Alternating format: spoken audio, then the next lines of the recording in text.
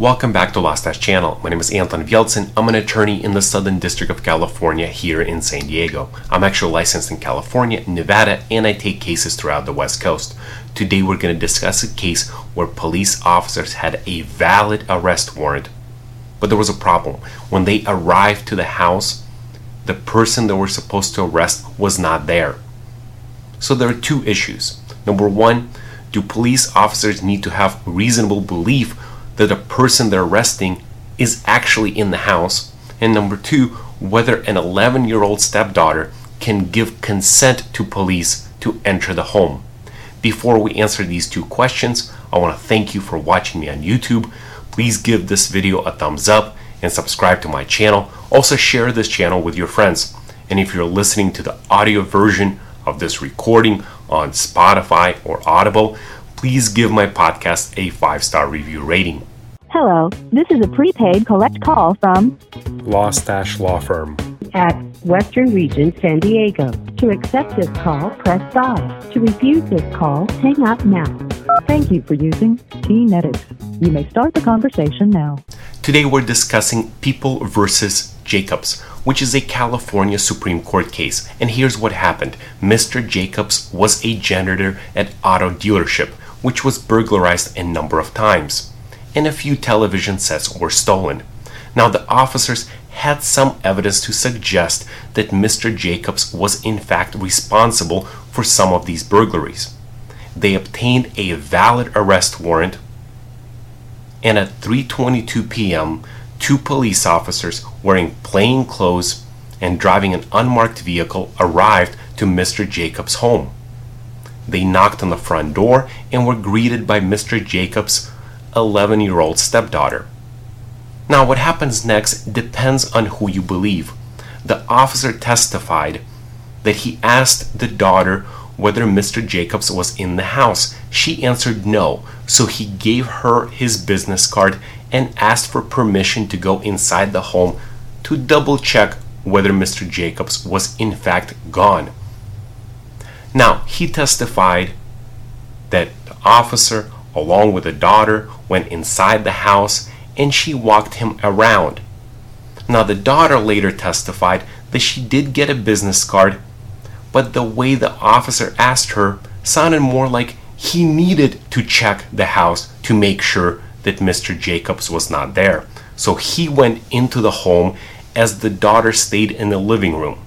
On the way out, the officer noticed in plain view a television set, which matched the description of the one stolen from the dealership.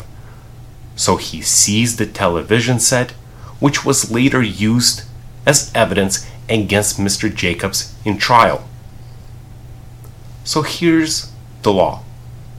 Remember, the Fourth Amendment protects you against unreasonable searches and seizures, meaning that officers, generally speaking, need to have a warrant before they search or seize you. Now here we have a valid arrest warrant.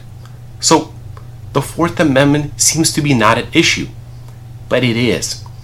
In California, under Penal Code 844, officers not only need to know that the person they're arresting under the arrest warrant lives at the place, but they need to have reasonable belief that that individual will be in fact in the house when they try to execute the arrest warrant. So in this case, the officer testified that he double-checked with his records and employment records that Mr. Jacobs in fact lived at the residence. And because Mr. Jacobs had a nighttime job, he should have been home during the day at 3:22 p.m. But here's what the court says. He should have been there. But Penal Code 844 asks more out of the officers. They need to have reasonable belief that the person would actually be there, meaning they should have set some surveillance to make sure that when they knock on the door, Mr. Jacobs would have been in the house. It is not enough to say that the person should have been there, because if we go down that path, the Supreme Court says that officers would be able to always go inside the house on weekends And holidays, if they know that the person has a normal Monday through Friday daytime job. Of course, we can't do that. And that's why the statute requires more out of the officers. They need to have a reasonable belief that the person would actually be there inside the house. Now, the next issue that the government tries to bring up is consent. When it comes to consent, police officers can in fact enter and search a home if they're given permission to do so. But of course, officers need to have a reasonable and a good faith belief that Mr. Jacobs' 11-year-old daughter did in fact have authority to grant them that consent. Now, when it comes to mutual use of property, one co-inhabitant can consent to a search of his and common areas inside the home. Officers generally don't need to wait until all co-inhabitants are there at the residence to gain access to the property. People who are not present assume the risk that the other co-inhabitant would give permission to the police without their consent if they're not present there. Now, when it comes to children, it is different. Here's what the court says. All the parents may choose to grant their minor children joint access and mutual use of the home. Parents normally retain control of the home as well as the power to rescind the authority they have given. It does not startle us that a parent's consent to a search of a living room in the absence of his minor is given effect. But we should not allow the police to rely on the consent of a child to bind the parent. The common sense of the matter is that the parent has not surrendered his privacy of a place in the living room to the discretion of the child.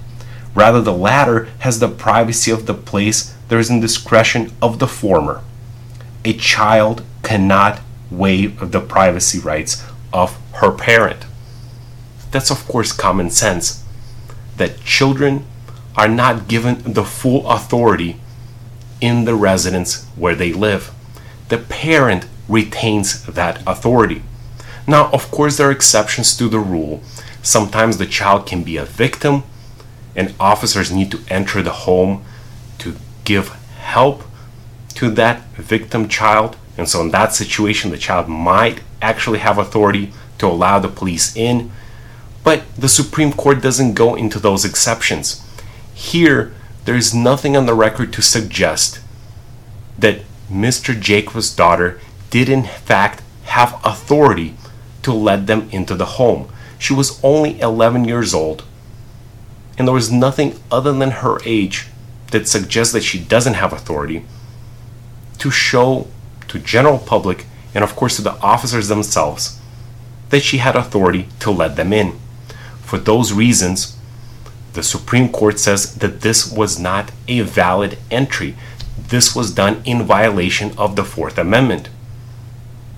And that means that even though the officers had a valid arrest warrant, the execution violated the Fourth Amendment. There was no consent, and they violated Penal Code 844. And for that reason, the evidence that was seized and later used in trial against Mr. Jacobs, namely the television set, should have been suppressed. If you enjoyed this video, please click like, subscribe, hit that bell notification button so next time I post on YouTube, you'll be first to know. And if you're listening to the audio version of this recording on Audible or Spotify, please give my podcast a 5-star review rating. Thanks for watching.